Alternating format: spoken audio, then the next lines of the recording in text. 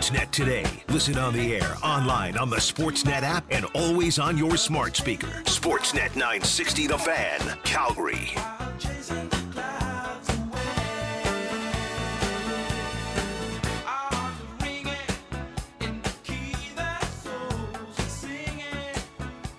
All right, let's get it going. On the 21st of September. Kick that music up for me, Aaron.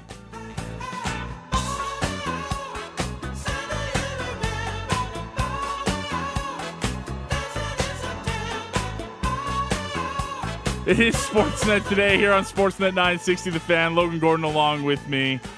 The man spinning the tunes and keeping us afloat on the airwaves is Aaron Howell. We're coming at you live from the Sportsnet 960 downtown studios in beautiful Calgary, Alberta, Canada. Welcome to training camp, ladies and gentlemen. We officially kick off the 2022 edition of the Calgary Flames season with physicals today and our first on-ice session with 3 groups tomorrow morning. It is finally here. We will start to talk about groups and pairings and lines heading into preseason games. We can finally start to get here on a NHL season unlike any other coming up for the Calgary Flames. After a second-round defeat to the Oilers last season, the process now begins for a much different-looking group to try and exceed what the group last year was able to do. Busy program for you today. GM Brad Treliving did speak to the media in a press conference a little bit earlier on today. Some interesting pieces coming from the GM that I want to share with you. So we will go back to the Saddle Dome from just a couple hours ago and play you that press conference in its entirety so you can hear directly from the GM, plus a little bit later on in Flames Talk. You don't want to miss it. An exclusive one-on-one with the GM. Pat Steinberg going to sit down with the Flames GM and get you set for a great Flames season. Do have some Flames news to pass your way today ahead of training camp getting underway, and that is with their lone RFA remaining. Adam Ruzicka has officially signed his contract with the Calgary Flames. It is a 2-year contract with Ruzicka and the Flames. Ruzicka, a 4th-round pick of the team back in 2017, skating in 28 games for the Flames last season. Notched 5 goals, 5 assists. 23-year-old also skating in 16 games for Stockton last year, where he had 11 goals and 9 assists for 20 points. That was the last piece of business that the Flames needed to get done in all of this, and it is now finally secured and put away. I guess I shouldn't say that. There is still one piece of business. I don't really know how you want to call it business or not. The Brett Ritchie news that Eric Francis has been on for a couple of days. Nothing official has come from the club. Brad does speak to it in the press conference, which we're going to play in just a couple moments here. But nothing's official yet. He is on the training camp roster, is going to be part of the physicals, and expected to be part of the group tomorrow once camp gets underway. But as of right now, no actual official contract, but we're expecting a 1-year deal for Brett Ritchie to return to the Calgary Flames after 41 games last season, including 7 in the postseason. So training camp kicks off today. We'll jump back to the Flames in just a couple of moments. Wanted to talk about a couple of quick things across the sporting world today here on Sportsnet today. We will chat some baseball and Aaron Judge coming up next segment. Adnan Virk going to join us on a Wednesday to chat about the historic home run that the Yankee slugger hit last night, and a huge win for the Yankees after the Jays were able to pull off a wild one against the Phillies. They continue to hold that lead in the AL East thanks to a comeback win over the Pirates. NHL training camps across the league are getting underway. We have some news out of Buffalo. The Sabres have just announced an extension for general manager Kevin Adams. So the man that got the Jack Eichel deal done last year is going to stick around with the Buffalo Sabres on a multi-year contract extension. And we'll get to see through at least part of this rebuild, which we're expecting to ramp up for Buffalo now that the likes of first overall pick Owen Power is expected to play the first full season of his NHL career with them as well. A couple other quick news and notes. NFL, Joe Hayden retiring after 12 seasons in the NFL. He's going to sign a one-day contract with the Browns. Mike Evans' suspension upheld by the NFL. He will miss their game coming up against the Packers after that altercation that saw him get kicked out in their game against the New Orleans Saints. When we have Jays baseball on your radio again tonight after that wild game against the Phillies last night. Another 4:45 first pitch. Kevin Gausman on the mound. Jays look for their 7th straight series victory. The Phillies have lost 5 in a row. Toronto, a cool 20 games above 500 right now, sitting at 84 and 64. That's enough around the sporting world. Let's get to it. What you want to hear, that's the general manager of the Calgary Flames, Brad Treliving, on this opening of Flames training camp today. Spoke to the media in the Ed Whalen Media Lounge at the Scotiabank Saddledome. Lots of topics to cover here, including some injury news and notes on a couple of players heading into the beginning of training camp, some news on Brett Ritchie, and now that the summer's officially come to an end for him, expectations for his group heading into a big season. Here is the GM of the Calgary Flames, Brad Treliving, with the Calgary media earlier today at the Scotiabank Saddledome. Just a couple of things. I just wanted to walk through a little bit about camp. I've got a couple of player updates, and then open up to any questions that you have. So we will have 67 players in camp. Medicals, physicals took place today and are taking place as we go. We'll break into 3 teams, 3 groups, and they're, for the first 3 days there'll be maybe some movement between those groups, and then we get into day 4 will be a split squad game, and then there could be some activity after we get through 3 or 4 days of camp. I do have a couple of player updates before coming into camp. Oliver Shillington will not be attending the start of camp here. Oliver is dealing with a personal family issue. I think it's important to say this is not substance abuse related. He is dealing with a personal issue, a family issue. The organization is in full support of Oliver. And I would just ask media members and people alike to give Oliver some privacy in this time right now. But this will be the last we talk about it until I have any other further updates. But we're fully supportive of Oliver and been in touch with him. But we just want to give him some time right now. Additionally, Andrew Mangiapane, he had a tweak during some summer skates. We don't anticipate it's going to be anything. We anticipate it's going to be very short term, but he is skating on his own right now with our medical staff, our skills and development people, and then he probably will rejoin the group here in the next couple of days. So those 2 player updates, and then with that, we're excited to get going. And any questions you might have, as you're all busily typing. It's a lot of information. I guess Brett Ritchie signed to a 1-year deal, 1-way, 2-way. Has there been an announcement yet, Eric?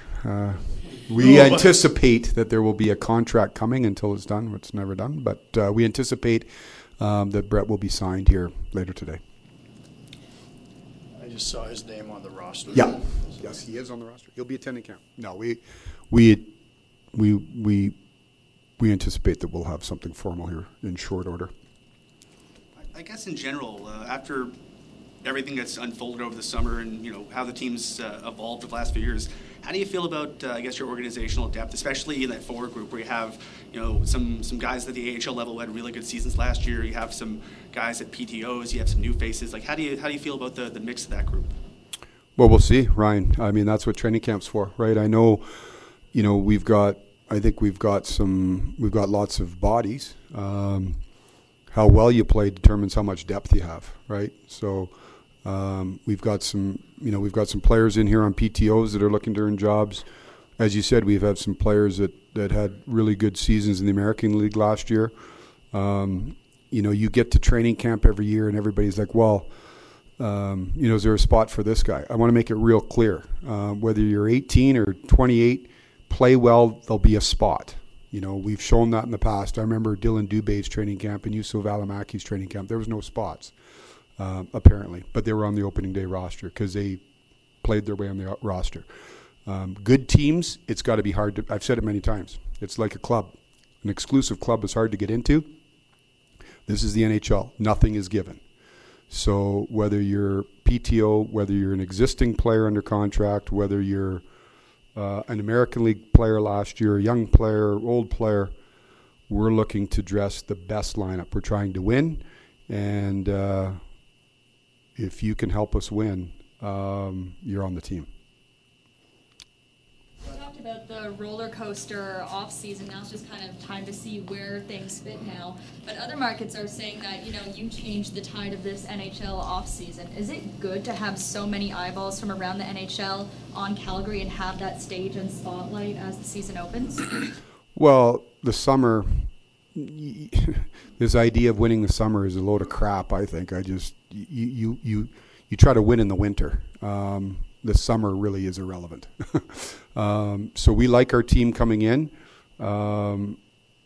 Last year, it's in the rearview mirror. We got a lot of questions to answer. Like who we've had significant turnover when you look at the, sort of the top of the food chain. And so where do they fit? How do they fit?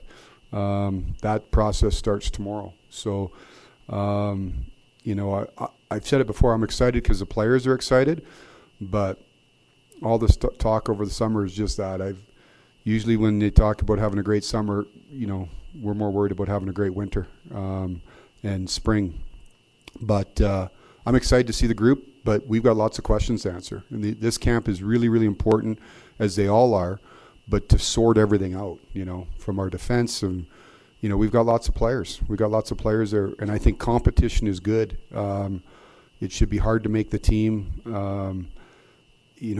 We talk about depth in the blue line. Like I said, you only have depth if they play well. But I'm excited to see where all the pieces fit, and I know Daryl and the staff have been working at that for a while. So I'm like you. I'm interested to see how this thing goes. You touched on the defense just now. Just the idea of that questions and maybe a bit of a logjam, depending on how you look at it. How do you look at what's going on in that blue line with so many guys in one-way contracts? Well, I'm not so worried about the one-way contracts. Again, it comes back to, I think, that's why I'm really excited to see the preseason games, right? Like, people are going to, there's certain guys that you're trying to see. I guess it's twofold, Ryan. Who plays with who? Like, you never know where chemistry is going to be. So sorting out that, and then there's some new faces. We've got some younger players that are they've got to push the door down. It's their time now. So the contract situation is irrelevant. It's the play situation that matters. The idea was to come in here with a lot of depth, and again, you're always, numbers doesn't mean depth. Playing well means depth, and I think we got lots of guys that come in great shape. There's only X amount of players that you can dress, so I'm excited to see the competition, and I think we'll have a lot of it. And does that maybe speak to the PTOs as well on the outside? Not that you focus on what everybody's saying out of here, but just the idea that there's some surprise and some banter about who you brought in on PTOs and that type of thing. But I would imagine this is all part of your plan to have a pretty healthy camp. Yeah, I think to get where you want to get to, you got to have competition, you got to have depth. The players that have come in on PTOs are, they're players that have been established in the league. They're hungry. They look at this as an opportunity for them, and everybody's trying to win a job here. And when you try to have a good team, you should have a lot of competition. If it's easy to get in, probably not that good of a team. So there should be a respectful uncomfortableness, is what I like to say, of the process of putting camp together, and it's by design. And again, if you're good enough, I don't care where you played last year. I don't care how old you are. Daryl will ultimately make that decision, but I think we're going to have competition at every position. Brad, you mentioned chemistry just a moment ago. Like, I wonder, to a certain extent, you had a little bit of that last year with new faces, but you have it again this year. Is that something that you guys think a little bit about? Is it kind of just upon the players to develop that, or how do you kind of think about chemistry? Yeah, I think you start, for the most part, the group's been here for the last couple of weeks skating, so you develop the relationships and the bond, but chemistry, you got to get in and see live bullets. You just don't know, right? We've probably all put our lines together on a napkin, right? Usually that lasts 10 minutes, and then you don't know where chemistry is going to come from, right? So that's why you go through camp. I mean, that's why you play all the games. That's why you go through the practices. So I'm being perfectly honest with you. Daryl and I have talked about it all summer, but we don't know. I mean, you just don't know where it fits and matches. You have an idea where you think maybe skill sets fit, but ultimately, until you get out on the ice, until you get into competitive situations, we'll see. But I think the group's been together, for a while. They've built the bond. It's a tight knit group. There's a lot of guys that have been here before, are returning. The new guys have fit in, but that's different from on ice chemistry. So we'll start that tomorrow. You still in the market for a winger, either by way of another PTO ad or some other way? We'll see. Eric, I want to see how, we got the group here, so you want to see how that plays out. I think if you look at our group right now, in all honesty, that top 9 is still kind of a work in progress, I think, for us, how everything's going to work out. In an ideal world, somebody on the right side. Again, there's opportunities for guys here. I want to see how our players perform first. And like I said, we've had young players here. We'll see. It's up to them.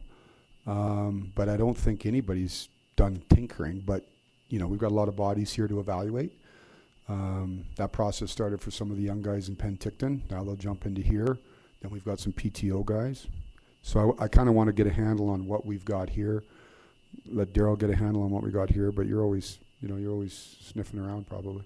You mentioned the fact that there are a lot of questions you have to have answered about the roster. It's been mentioned with the amount of attention that's been thrust upon you, and with some of the key players of your nucleus who are either almost 30 or a little over 30, naturally there's going to be a lot of pressure thrust upon the organization to win. I'm just curious, in your own description, what's it been like feeling that pressure to be in this win now mode? Well, that's a lot of that win now is you're always trying to win, Julian. First of all, welcome to Calgary. Hopefully you got moved in. I'll tell you the guys to stay and the gals to stay away from. That's the job, right? So there's no new pressure this year as opposed to last year, as opposed to 5 years ago. We're looking to get into camp here and worry about day one and build a team. Now you're trying to build a team. So all the other outside noise and all the rest of it, we don't really pay a lot of attention to it. You got to be singularly focused. If we've got to, tomorrow is day one of building a team, and there's a process that you go through in that. It doesn't just happen. And the fact, last year's over with. Whatever you did last year doesn't mean you're going to win 20 games this year. 10 games doesn't mean you're going to win a game. You got to have to start the whole process over again, and that's the mentality of the group. We're not worried about anything other than having a good first day and seeing how everything starts to fit here. With that, though, what's your own personal expectation for this group? What's the measuring stick for success versus failure once the season's done? Well, number one is our goal is to be a playoff team, right? You start every year. You can have all sorts of aspirations. Number one, it's extremely hard to be a playoff team in this league. And whatever you've done and whatever your resume tells you, you still have to go play the games. So we sat in here last year, and I think there was very little expectation of this team on the outside. The team had a good year. We start that whole process over again. So number one, to do anything in this league, you have to be a playoff team, and you have to earn your way in it. You don't get there any other way. Is you have to earn it over 82 games, and that's our goal right now. Brad, what are the competitive and otherwise advantages of having your AHL team in the same city? Yeah, you know what, Donna? It's been something we've talked about ever since I got here. I think there's, especially in a cap world, easier access to your players is number one. Number two is just easier. You can see them. You see them on a more regular basis. Brad Pascal, and our development team and our coaching staff down there sees them every day when they're in Stockton. The fact that the management now can have access to see them practice every day, I think, is a huge piece. So access, our ability to be around them more often, our development team to be around them daily. And then the other thing, Donna, which I think is important, especially in a Canadian market, is they get to sort of live what it's like in a Canadian market. And it's different playing in a Canadian market. People know what's going on with the team. And I think that's all part of the development process. Being, sort of, when you're with the Wranglers, you see what's going on in Calgary every day.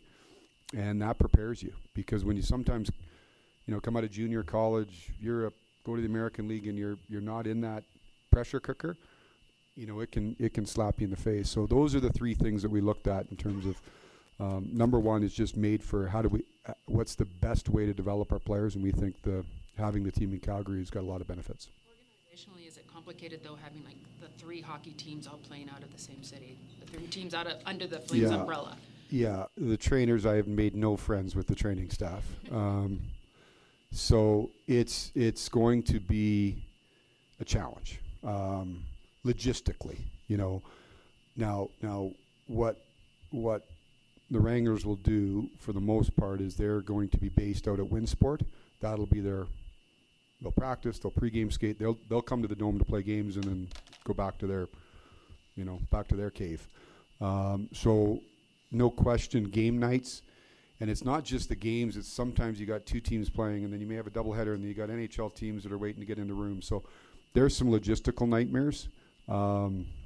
But at the end of the day, we made the decision, what's the best development model for our players, and that's what we decided on. Brad, this time last year we were talking about two stars going into the final seasons of their contracts, and this year it's you and Daryl. Is there any update on you and Daryl entering the final season of your deal in the future? No update. We'll address it today and then move on, as we did with any player contracts. That to me, it's a non-issue. We're focused on getting going in camp, but I put to rest that there's no, is he going to do something to, crazy because he's in the last year of his contract? No, he's not. So we'll deal with that when it's at the appropriate time. But right now, the focus is just getting going here. You last season the club didn't have a captain, went with the leadership group, and it seemed to work pretty well. You mentioned you're beginning the team building process for this coming season. Does how things went last year with no formal captaincy change how you approach this year, or is it sort of something you have to go year by year and see how it goes? It's a good question, Ryan. I will see. I mean, Daryl and I have talked about it a little bit. I think that's got to play out. I don't think you just name a captain just to check it off a list. I think those things just we'll see how everything goes. And we've got some new people in here. I think our number one priority is just to get everybody together and get the group formed. And like I said, start building the team. What I enjoy is the team building process. And then we'll see. Obviously, I think we've got lots of strong leaders on this group. We have to let this play out, and that's something we'll talk about, during and throughout camp. Also, any update on Chris Tanev? Yeah, Chris will. I haven't talked to the docs. They're going through their medicals right now, but we anticipate everything's going to be good. Chris will be on the ice with the group tomorrow, and then we'll just, we may probably not play him in preseason games initially, the first little bit of preseason games, but we anticipate that he's going to be full go here starting tomorrow. Follow up on Ryan's previous question about the captaincy. If throughout looking at the roster and the team building, would you and Darrow be open to the possibility that maybe you give the C to one of your new guys that came in this offseason? You know what, Julian, I think those are all questions that I certainly wouldn't be opposed to anything, right? Like I said, I think you have to. Sometimes we rush to say, okay, let's do this. Let's just see how things work out, right? Let's see how the group dynamic works. Let's just see how this all plays out. But I'm, like I said, that's something Daryl and I will talk about. But not opposed to anything. Let's just see how focus. And really, it's not a priority for us. I think making sure everything fits is the priority. So we'll see how things work over the course of the next little bit. There you go. The general manager of the Calgary Flames, Brad Treliving, speaking to the media as 2022 training camp begins for the Calgary Flames. Some news and notes to pick up out of that one in case you missed it. Oliver Shillington will be away from the team to start training camp, dealing with a personal family issue. Brad, quick to point out that it was not a substance issue or a personal problem that Oliver's having. It's a family thing. We're going to respect his privacy, and when he's ready to join his teammates, he will do so. Andrew Mangiapane will not start the training camp on the ice with the Flames. Tweak something during training for the upcoming season, and will take some time to recover. As you heard towards the end there, an update on Chris Tanev, doing good, expecting him to be a full go at on-ice sessions that begin tomorrow. But as far as preseason games go, don't expect to see much of number 8. And let's be honest, at this point in his career, based on the years he's had here in Calgary since coming over from Vancouver, don't think we need to see a ton of number 8. I think the practice sessions with whoever his D partner is going to be, probably much more of a priority. And yes, the quick update on Brett Ritchie. Nothing official yet, but perhaps something a little bit later on today. We'll get news. He is on the training camp roster, so I think that's as official as it gets without an actual announcement from the team. So we'll see. On-ice sessions get going tomorrow. As soon as groups are announced for those on-ice sessions, we'll bring them to you, and we'll talk about it here on Sportsnet 960. Don't forget the general manager who you just heard from speaking into the general Calgary media. And with that press conference, he's going to join Pat during Flames Talk today for a one-on-one conversation with the GM just after 3:30 this afternoon. So be tuned in. Just after 3:30 this afternoon, the GM with a one-on-one with our own Pat Steinberg. We'll take a break, come back on the other side, finish off Sportsnet today. A little baseball chat coming up with our pal Adnan Virk. A historic night last night in New York. Aaron Judge doing something that not many have done before him, and that contract just continues to loom large for the Yankees next season. We'll chat some baseball with MLB and NHL Network analyst Adnan Virk next here on Sportsnet 960 The Fan. Drove deep to left field. There it goes. Number 60. Aaron James Judge has tied George Herman Babe Ruth with 60 home runs. That was the home run call yesterday on the Yes Network.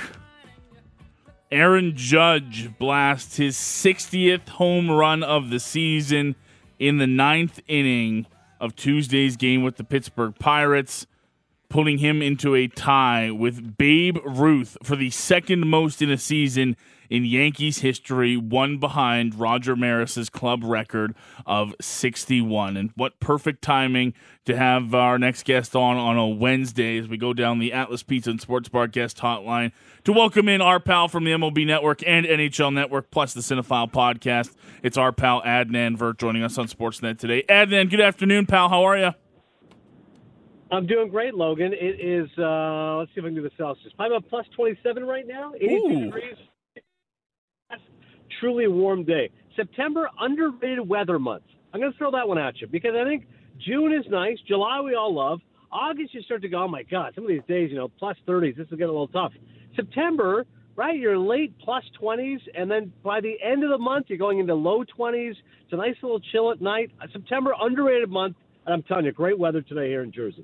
Unfortunately, Adnan, that just proves everything we need to know about the time you've spent in September here in Calgary, where we're regularly under frost advisories at night right now. It will warm up a bit, but as someone with a birthday in September, I can tell you I've had my fair share of snowy birthdays in September here in Calgary. Oh. Okay, I'll retract the statement. You're right. September's not as good a weather month as I'd hoped, particularly in the great city of Calgary. When is your birthday, Logan? I should know these. 29th, coming up in like a week or so. Okay, I'm putting it in the calendar. That way I'll remember. That's good to know. You're turning 28. 29. Okay, good guess. Very close. That's Very good. close. All right. about halfway to the amount of home runs that Aaron Judge has smacked this season, in the worst transition I could possibly come up with. No way, professional segue. I love it. Talk to me about this, Ed, because I mean, look, you and me have talked about this guy all season long. It's been remarkable every step of the way from the beginning of the season. I know the conversation we had was, look, this guy said no to the New York Yankees last season, and no one does that. And now he's exceeding expectations. Now he's blown the roof off of expectations, and he's just a home run away from tying Roger Maris's record as a member of the New York Yankees. It's just, I don't know what else to say about the season the Judge has had so far, other than it just continues to be remarkable. Yeah, there's so many superlatives we can put on it, but what's amazing is that, the Ohtani crowd, which for good reason pumps up their boy and says, listen, he's going to get some more credit here in the MVP race. At this point, it's gotten too quiet because Aaron Judge is having one of the greatest offensive seasons ever in the history of baseball. The fact that he's trying to join Mickey Mantle in 56 and Lou Gehrig in 1934, only Yankees to win the Triple Crown, is amazing. And I think of all the numbers, what stands out to me is the fact he's got 60.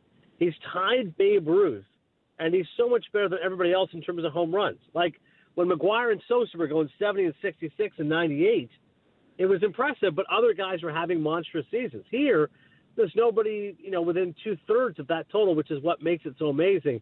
And just his flair for the dramatic. I mean, he's the sixth different player to have 60 homers in a season. It's 61 years after Maris's historic season that his next homer is going to be number 61. That solo shot kicked off a 5-run rally last night when Stanton had the walk-off grand slam. And Maris's kids, Roger Jr. and Kevin, were in attendance on Tuesday. More Maris family members are going to be joining them tonight. And I think everyone expects it's going to happen. I mean, or sooner rather than later. He's hitting .471, 1029 OPS slugging percentage, 1029 slugging percentage, 11 home runs, 19 RBI during a 19-game on-base streak. And the batting average has gone from 293 to 316. Like, that's where it's nuts. You go, okay, he's going to break Maris's record. He's got the most RBI. He's going to be a batting champion. Like, he took over the lead just ahead of Xander Bogaerts and Luis Arraez. He joined Miguel Cabrera, only Triple Crown winners in the last 50 years. I just can't imagine, Logan, a guy with that kind of balance, that kind of power, that kind of strength, and that kind of average. It's remarkable. But my only lament is I have a media pass, as you know, and I've been trying to convince myself I should just ditch the kids tonight and go to Yankee Stadium and be in attendance when he hits number 61. I can't pull that move, but I'll tell you this. If it gets to Sunday, and I don't think it will, I'm actually off Sunday night, and I figure Sunday the weekend's a little better, right? You're with the kids all day. There's no homework tonight. So I might be able to duck out Sunday night baseball, Red Sox, Yankees. If Judge doesn't have the record by then, your boy will be in attendance, I think, Sunday night. And there's something about the flair for dramatic that only comes in New York. I know it's not old Yankee Stadium, but it's still, I mean, lastly, it's a Tuesday night in New York, and your pal Aaron Boone talked about it last night, about that atmosphere in the ninth. It's the Pirates. The Pirates are terrible. No one cares about the Pittsburgh Pirates, but that crowd was electric, and you heard the pop when it came off of the bat as to how the crowd went off. And I can only imagine what it's going to be like tonight as he actually has a chance to tie the record with Maris. It's just the moment never seems too big for Judge in all of this, and there probably isn't a bigger stage for him to do this on than in New York. Yeah, you're right about that. I mean, it's like Sinatra once sang, if you can make it there, you can make it anywhere. And that's how people feel about New York City. And, it kind of goes back to my boy Booney was saying. I was listening to him. I texted him after. I really enjoyed. He was on the show with John Heyman and Joel Sherman, a couple of my colleagues from MLB Network, and their podcast is very good. And they asked that question that you're asking me. What's different about Judge? He goes, honestly, it's genuine, the fact that he wants to win more than anything else. And he said, I know it's a cliche, but everything follows after that. So whether he's 0 for 5 or 5 for 5, as long as we win, we're good. He goes, so what that does is it frees you up to have so much confidence and so much relaxation. It's weird. In baseball, if you get it too uptight, if you squeeze that bat too much, bad things happen, right? It can be overwhelming and stressful. But Judge, because by virtue of the fact all he cares about is winning, and the team is winning, they've won 10 of the last 14 games, they're going to win the division, then everything becomes so much more easier for him. Everything's more relaxing. And Again, to go back, what's so impressive is the fact that nobody else in the lineup was hitting until recently. Mm-hmm. Like, he was literally carrying the one-man band, which is why I love the fact that Booney was batting in leadoff. And he said, to be perfectly blunt, he goes, the more at-bats he gets, more chances to hit home runs, more chances to help the team. Like, is he your prototypical 3 or 4 hitter? Sure. But if I bat him leadoff, he's going to hit more, period. And the fact that he doesn't have to worry about protection, like Stanton is not the same player. No. Grand Slam yesterday was great, but you can tell he is not at 100%. He's limping his way through here. But the other guys are starting to play better. Josh Donaldson, 8 runs in 8 games. Rizzo's back, 4 for 11 homers, first 2 games back. How about Harrison Bader makes his debut, 2 for 4 RBI, and Jose Trevino even 2 for 4 RBI. So Judge really carried these guys, and hopefully now they can kind of follow suit. And now all of a sudden this Yankees team will be a lot tougher to face in the playoffs rather than just one guy you have to worry about. And based on how things have gone for the Yankees this year, you mentioned Stanton. Our pals at Sportsnet Stats had a couple of great stats today coming off of last night. This team certainly has a flair for the dramatic. You mentioned the home runs and all of that, but Stanton's walk-off last night on Tuesday was the Yankees' MLB high 15th walk-off of the season. The Padres are closest. They've got 11. And the Yankees twice now this year have a walk-off grand slam when trailing by 3 runs. Stanton did it last night. Donaldson did it back in August. Then it hadn't happened before that for the Yankees since Giambi in 2002. And before that, it hadn't happened since September of 1925 with the Babe. Wow. Again, the historical context is what makes it impressive. And that's why, even if you're a Yankee hater, you got to respect the pinch strips. You got to appreciate the tradition. You know, when you're talking Babe Ruth, when you're talking Lou Gehrig, you're talking Mickey Mantle, when you're going way back, that's what makes it so special, because you can appreciate the reverence these guys have for the sport. And, you know, Babe was a larger-than-life figure. So is Aaron Judge. Where do you look at the Yankees season as a whole now, Adnan? Because obviously, you know, the season as a whole kind of gets put on hold when you talk about the next couple of days, because all the focus will be on Judge and the record. But, you know, they've slipped a bit. The Blue Jays have come on strong the last month. They're just 5.5 games up, and normally that wouldn't be such a big deal this late in the season, but it's a fairly significant number considering where it was, I don't know, All-Star break when the lead was significant and no one thought it was going to be shaved down heading into the postseason. Yeah, I think it's crazy. When you look at all these different division leads right now, and the fact that the Yankees, you know, 5+ game lead, the Guardians and White Sox been a good series. How about that as an aside? Guardians, White Sox, you know, Chicago went into that series. They know they got to sweep, right? Okay, I hear the 2 and 3 still a lot. No. You got to sweep. You go 1 game back, 12 games, and instead that gets the issue done as Cleveland just steps up big time. You know, the West, obviously the Astros running away. The Dodgers in the West is ridiculous, right? 21-game lead. Jeez. And the Mets and the Braves, you know, the Mets and the Braves is crazy. One of those teams, Logan, is going to 100 games and be a wild card team. It's just nuts. Like, how would you feel? You're the Mets. You're in first place from April 12th to like early September, and all of a sudden the Braves catch you, and I think the Mets hold on, but I don't know. It's going to go right down the wire. So it's been fun division races, no doubt about it. What do you make of the team that we cover here most so far, the Toronto Blue Jays? I had this conversation with somebody on Twitter the other day, and you know, as a fan of the team, and said, look, I don't know how to believe in this group, because at times they look like they have the last couple of weeks, Adnan, where they're on the verge of winning their 7th straight series in a row tonight when they take on the Phillies. But at times they can be extremely lackadaisical defensively. They look like as soon as they faced a competent left-handed, thrower, they're going to have trouble at the plate. I don't know what to make of the Toronto Blue Jays this season. Yeah, it's really confounding. You're right, because I keep trying to tell people, hey, if it's not the Astros in the American League, why not the Jays? And you know, all the smart people I work with say, nah, watch out for the Mariners. They're like, the Mariners look pretty loaded. They're like, that starting pitching, Castillo's a stud. Robert Ray, last couple starts no good, but the 6 starts before that, he was awesome. You added a little bit more Logan Gilbert, George Kirby. We love J-Rod, Eugenio Suarez, Ty France. But I'm like, I try to make the case for the Jays. And you're right, that's the response I get is they go, okay, we all love Manoah, but Gausman, he's been getting lit up by the long ball. 7 home runs over his last 4 starts. He'd only given up 7 homers his first 24 starts. Barrios is way too hit and miss, and we love Ross Stripling, but even he got roughed up, although the Jays' offense was ridiculous, scoring 18 runs yesterday. So, I think the Jays, can make a run. I think they can get to an ALCS. Do I think they're a World Series team? No. But they've won 5 of their last 7. The fact they're 7.5 games clear of the Orioles, who are in 4th place, that to me is what I look at as a statement. That Labor Day series, they swept that doubleheader. Jays took 3 of 4, and that was it. And then this past weekend, Orioles come to town. They had to sweep. Jays took 2 of 3. So what makes me believe in Toronto is when they have to win, when they play their best baseball, they have done so. But I understand the fact that inconsistency makes people a little bit wary. One guy, by the way, who's been great lately is Danny Jansen. Yes. 1265 OPS in his last 10 games. That's one thing that's really impressive, Logan, for the Blue Jays, is how they have catchers who can hit. That is such a premium in the game today. Martin Maldonado can't hit for nothing. You know why he's on the Astros? He's great defensively, and Verlander loves him. Yep. But if you can actually have a catcher that can hit, Adley Rutschman is a great example of that with Baltimore. The Jays got 2 guys with Kirk and Jansen. To me, that is such a luxury with this team, and one of the reasons why I do like Toronto, the fact they've got that depth. And by the way, Vlad Jr., 13-game hit streak, he's hitting $316. Nice to see Vladdy stepping up. But I am a little bit concerned about Gausman. 5.40 ERAs last 5 starts. He's got to be your number 2. He's critical to their chances come playoff time.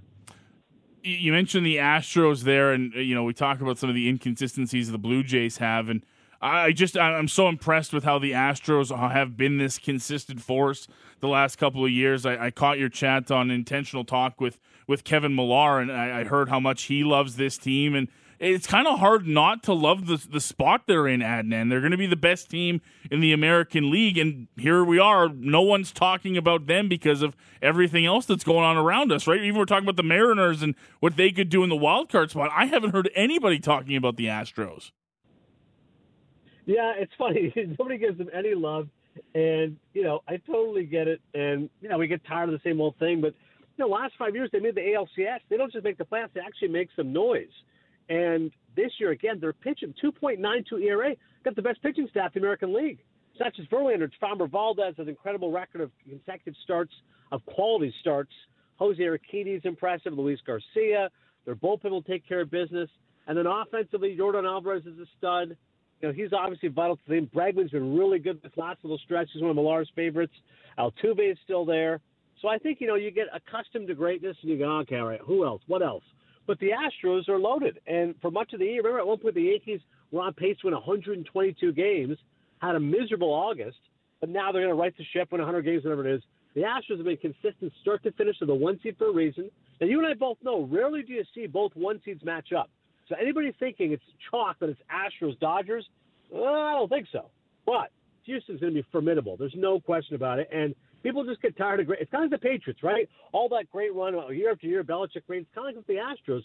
People just get tired of it, but there's no doubting that they are the best team in the American League.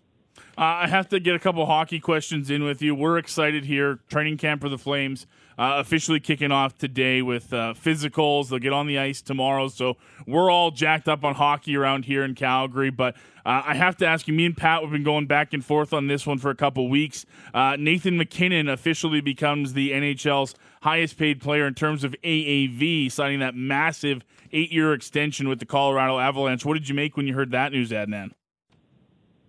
Well, it's amazing because I keep thinking, when are you going to get the next $100 million guy? And, McKinnon with that number, 12.6 AAV, it's higher than I thought. Like, I knew you'd get $10 million a year, but I didn't think it'd be that much. But when you're a stud like that, you win a Stanley Cup, you've got the leverage, and you're ready to go. And clearly, you didn't get it straight from the iron's hot. Everything's all about timing. And, I'm happy for McKinnon because I had thought the whole issue was, in the past, you're a transcendent player, but you really only get paid when you win. So you can't be the guy that goes next big thing. Eventually you got to win. Unless you're McDavid, who's literally like the best player on the sport, eventually going to be able to cross that barrier. So I think for McKinnon, it was so vital.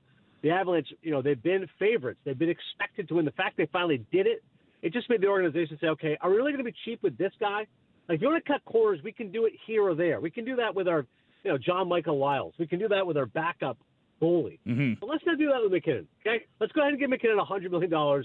Let's make him feel good about this long term, and he's a guy who's worthy of that investment. Well, I'd be curious about your take on this because me and Pat talked about this, and 12.6 wasn't out of the realm of possibility for either one of us. We thought that was kind of in line. We both had $13 million kind of being close to the number, but in terms of the player and what he could have got, I think McKinnon, and I think Pat was in the same boat as me here, is one of those handful of players in the NHL, Adnan, where you would sit there and go, look, I can't say no, whatever the offer was. If he really wanted to put the boots to the Colorado Avalanche and say, no, pay me $15 million a year or I'm not coming back, you'd probably have to do it. There's only a couple guys that have that leverage. You mentioned one of the other guys, McDavid. I mean, his next contract extension, if he says $20 million to Edmonton, are you really going to say no? There aren't guys that hold that kind of leverage in the NHL. Yeah, that's true. And that's my whole concern with McDavid. Like, I was like, if this year they lost against the Flames, I was like, oh, man, like, just get the McDavid out of Edmonton rumors going, because why is he going to hitch his wagon forever? Like, this is a different era now of hockey. In the past, you were stuck and you just played with that team and you soldiered through. Now you see in the NBA, guys play 3 or 4 years, I'm out of here. I don't want to be here anymore. So for McDavid, I'm like, he's played 7 seasons. He's been the best player. Like, how many more years is he going to invest in Edmonton when he can get a king's ransom wherever he wants? Like, every team is going to open up their pocketbook. So, yeah, that's always interesting to me, like you. Like, okay, if McKinnon gets that, then what's McDavid worth? What's Matthews going to get when he gets free agency in a couple of years? Like, it's mind-boggling how much these numbers are going to go up. It's fun. It's fun for those players, no doubt about it.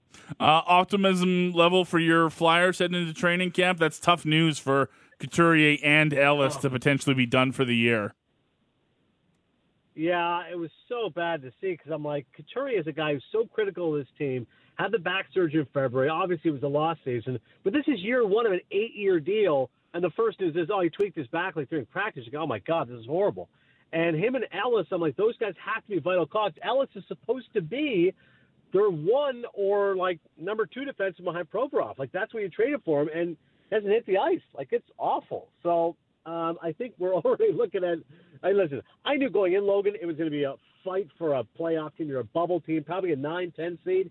Now, without Couturier and Ellis, it looks even more dire. The most entertaining part of this team will probably be John Tortorella's post-game scrums, especially if the Flyers don't play well. I'm sure Torts will give us a few gems. But, hey, if ever there was a time to have a bad season, let's do it for Connor Bedard, right? Just a generational player.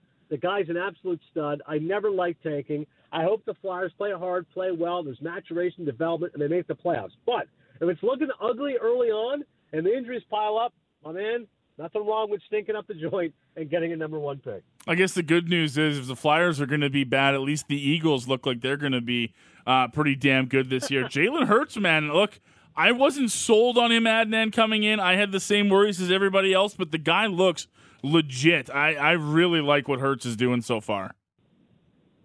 Yeah, he's looked awesome. And in the past, I was like, he's got to be more than just a running quarterback. Like, as a lifelong Eagles fan, I was talking to the other day, how'd you go Eagles fan? Randall Cunningham, of course, yeah. And then Michael Vick, like Phillies and Donovan McNabb. Long lineage here of quarterbacks that can use their legs to make plays. But after a while, you got to prove you can make plays with your arms. You're a quarterback first and foremost. And I love the fact you can make moves and play action and bootlegs and quarterback draws, but you got to be able to thread the needle on 3rd and long. And so far, Hurts has done that, which has been awfully impressive to me. When they first drafted him, I thought that's a wasted pick. Wentz is the quarterback. What are you doing? Get him some help. Last year as a starter, I thought he was really inconsistent. Again, 764 yards rushing, that's awesome. But I'm like, this guy isn't passing nearly enough for my liking. But so far, so great. I mean, I watched every play in that Vikings game, and I'm like, man, he lit it up. Whether it was the deep balls and, the chemistry of Devontae Smith, has chemistry with A.J. Brown. I didn't realize they're good friends even prior to the trade, so they're hitting the ground running. Dallas Goedert's a really good tight end. Miles Sanders, obviously, very good running back. If their offensive line stays healthy, I mean, that's a pretty dynamic offense. And I always look at the schedule. In baseball, it's different. In baseball, you say, well, 20 remaining games against teams under 500. Like, well, it can go up and down. Like, the Mets might sweep the Pirates and might get beat up. But in football, you can really look at that schedule and it makes sense. And for Philly, I remember looking, going, okay, they should go 4-0, if not 3-1 out of the gate. Halfway there right now, 2-0. Commanders on the road, division team, but they're the better team. Week 4, Jacksonville at home. You got the Cowboys, week 6 going into a bye. I mean, this feels like a 5-1 team. Now, again, I know it's hard to predict these things, but I'm with you on Hurts. If he can continue to play at this high level, that's phenomenal news for Philadelphia. And before we let you go, new episode of Cinephile has dropped today. What do you got for us in the latest edition? I had a great interview with a guy named Stephen Galloway. He is the author of a book called Truly Madly, and it's about Laurence Olivier and Vivian Lee. And before you say snore, I promise you, he's got tremendous stories. Olivier's, the great British actor of all time, but led a fascinating life. It riddled with guilt, was kind of a nerd growing up, but then made up for it in a lot of ways with many affairs over the years. Vivian Lee, star of Gone with the Wind, and later Streetcar Named Desire with Brando, she suffered very cripplingly from bipolar disease before everyone knew what bipolar was. They just thought it was bouts of madness. She had her own affairs, drug problems, booze, etc. So he's got incredible stories of old Hollywood. Stephen Galloway, very funny guy, very entertaining. Also reviewed Sam Rockwell's new film, See How They Run. I'm a huge Rockwell fan, whether it's 3 Billboards Outside Ebbing, Missouri, or whatever he does. I'm in for Rockwell. And also, I look back at, that's right, Breathless. Jean-Luc Godard passed away, the great French filmmaker, died at the age of 91, classic of international cinema. So we kind of ran the gamut here. Old school edition of Cinephile. I encourage people to check it out. Looking forward to it. You can get it wherever you get your podcast. Adnan, you're the best. Quickly, before I let you go, does Judge do it tonight, or is he going to give you a chance at maybe seeing it Sunday? I'm being selfish. I feel like he's going to reward me and my faith in him. So I'm going to say he doesn't do it tonight. I think he gets 61 either Thursday, Friday, or Saturday, and then when I am in attendance, I think I'm going to see 62 on Sunday Night Baseball. How about that? I love you, but I'm not going to lie. As soon as you told me that you were thinking about it and then kind of backed off of it, I knew Judge was going to hit 61 tonight. It's going to happen. Hopefully 62 is still there for you, pal. You're the best, Verk. Take it easy, man. We'll talk to you next week. All right, you too, Logan. You're probably right. See you, Adnan. There you go. Adnan Verk, MLB Network, NHL Network, and the Cinephile Podcast joining us here on Sportsnet today. We got to get out of the way. Flames Talk with Pat is coming up next. Don't miss it. Just after 3:30, exclusive interview. Pat with the Flames General Manager, Brad Treliving, coming up here on Sportsnet 960, The Fan.